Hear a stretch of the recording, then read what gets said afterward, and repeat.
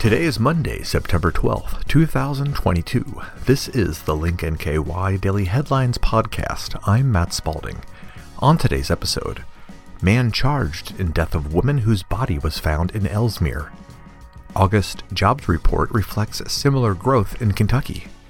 Former Covington Public Works employee indicted on federal fraud identity theft charges.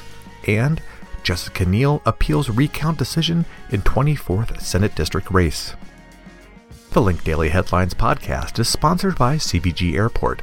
CVG Airport has been serving the community for 75 years, and to celebrate this special milestone, the airport is inspiring travel once again with a year-long Travel Dreams sweepstakes. Every month, one lucky winner is chosen to receive an airfare voucher with one of CVG's many airline partners to help make their travel dreams come true. You can learn more about CVG's 50-plus nonstop destinations and enter for a chance to win at cvgairport.com/CVG75. Man charged in death of woman whose body was found in Elsmere, reported on by Michael Monks. A Cincinnati man faces multiple charges in connection to the death of a woman whose body was found in Elsmere over the weekend. Theodore Lamont Myers, 53, is being held in Cincinnati at the Hamilton County Justice Center. The Kenton County Police Department obtained an arrest warrant for him. Kenton County Police said that Myers is being held on unrelated charges in Hamilton County and is awaiting extradition to Kentucky. Myers was charged in Kentucky with abuse of a corpse and tampering with physical evidence, both Class D felonies. If convicted, the charges could carry 1 to 5 year sentences in state prison. The body of Khadijah Roberts was found in a wooded area in Elsmere last Saturday and identified through an autopsy on Wednesday. Roberts of Cincinnati had previously been reported missing by her family in late August.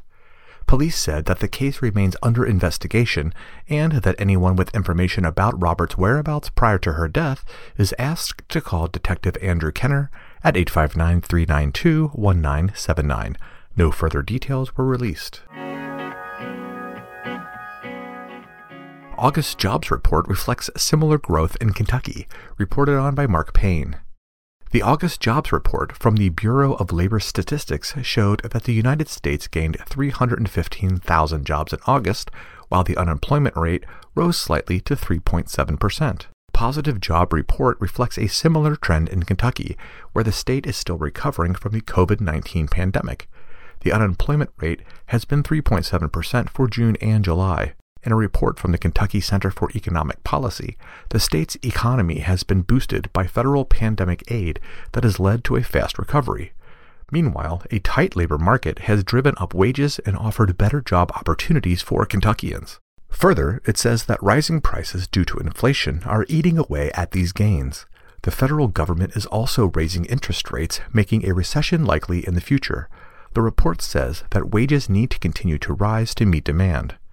Even with recently rising wages, typical pay in Kentucky is not sufficient to adequately meet a family's financial needs, the report reads. While the economy has gained traction, it has been uneven. Starting in March 2020 and ending in April, Kentucky lost 294,900 jobs according to the report. Governor Andy Beshear has taken a lot of credit for the recovery in Kentucky, in his State of Kentucky address touting the economic achievements of his administration. He regularly travels throughout the state to celebrate new business openings. But Republicans are also taking credit for the positive economic growth in the state. They hold supermajorities in both the House and the Senate. During the 2022 legislative session, they passed legislation that will lower the income tax in Kentucky, a move they expect to further bolster the state's economy. Former Covington Public Works employee indicted on federal fraud identity theft charges, reported on by Kenton Hornbeck. A former administrative manager for the Covington Public Works Department has been indicted by a federal grand jury on 4 counts of wire fraud and 3 counts of aggravated identity theft. Allison Donaldson, 49, was employed as an administrative manager for the Public Works Department from 2005 until 2022. She resigned after an internal investigation revealed she allegedly made irregular credit card purchases. The indictment alleges that Donaldson had access to credit card information for the department as an administrative manager. City Manager Ken Smith initiated the investigation. When the investigation yielded what officials viewed as conclusive evidence, Donaldson was confronted and promptly resigned. The indictment further alleges that Donaldson had knowingly defrauded the city of Covington from February 2020, continuing until February 2022, by using employee credit cards where she made $150,000 of purchases for herself and her home. After her March resignation, Covington Mayor Joe Meyer described her actions as appalling. The investigation preceding the indictments was conducted by the FBI, the Kentucky Attorney General's Department of Criminal Investigation, and the Kenton County Police Department. The case is being prosecuted by Assistant U.S. Attorney Kyle Winslow. Donaldson is scheduled to appear in court on September 29th at 2 p.m. She faces up to 20 years on each count of wire fraud and up to 2 years to run consecutively on each count of aggravated identity theft, and faces judgments for restitution and forfeiture of the property attained through the fraud. Jessica Neal appeals recount decision in 24th Senate District race, reported on by Mark Payne. Jessica Neal, the second-place finisher in the 24th Senate District race, is appealing a decision that certified the race in favor of Shelley Funk-Frohmeyer after a recount found that the vote tally didn't change. The case will now head to the Kentucky Court of Appeals after a summer of legal hearings involving the recount.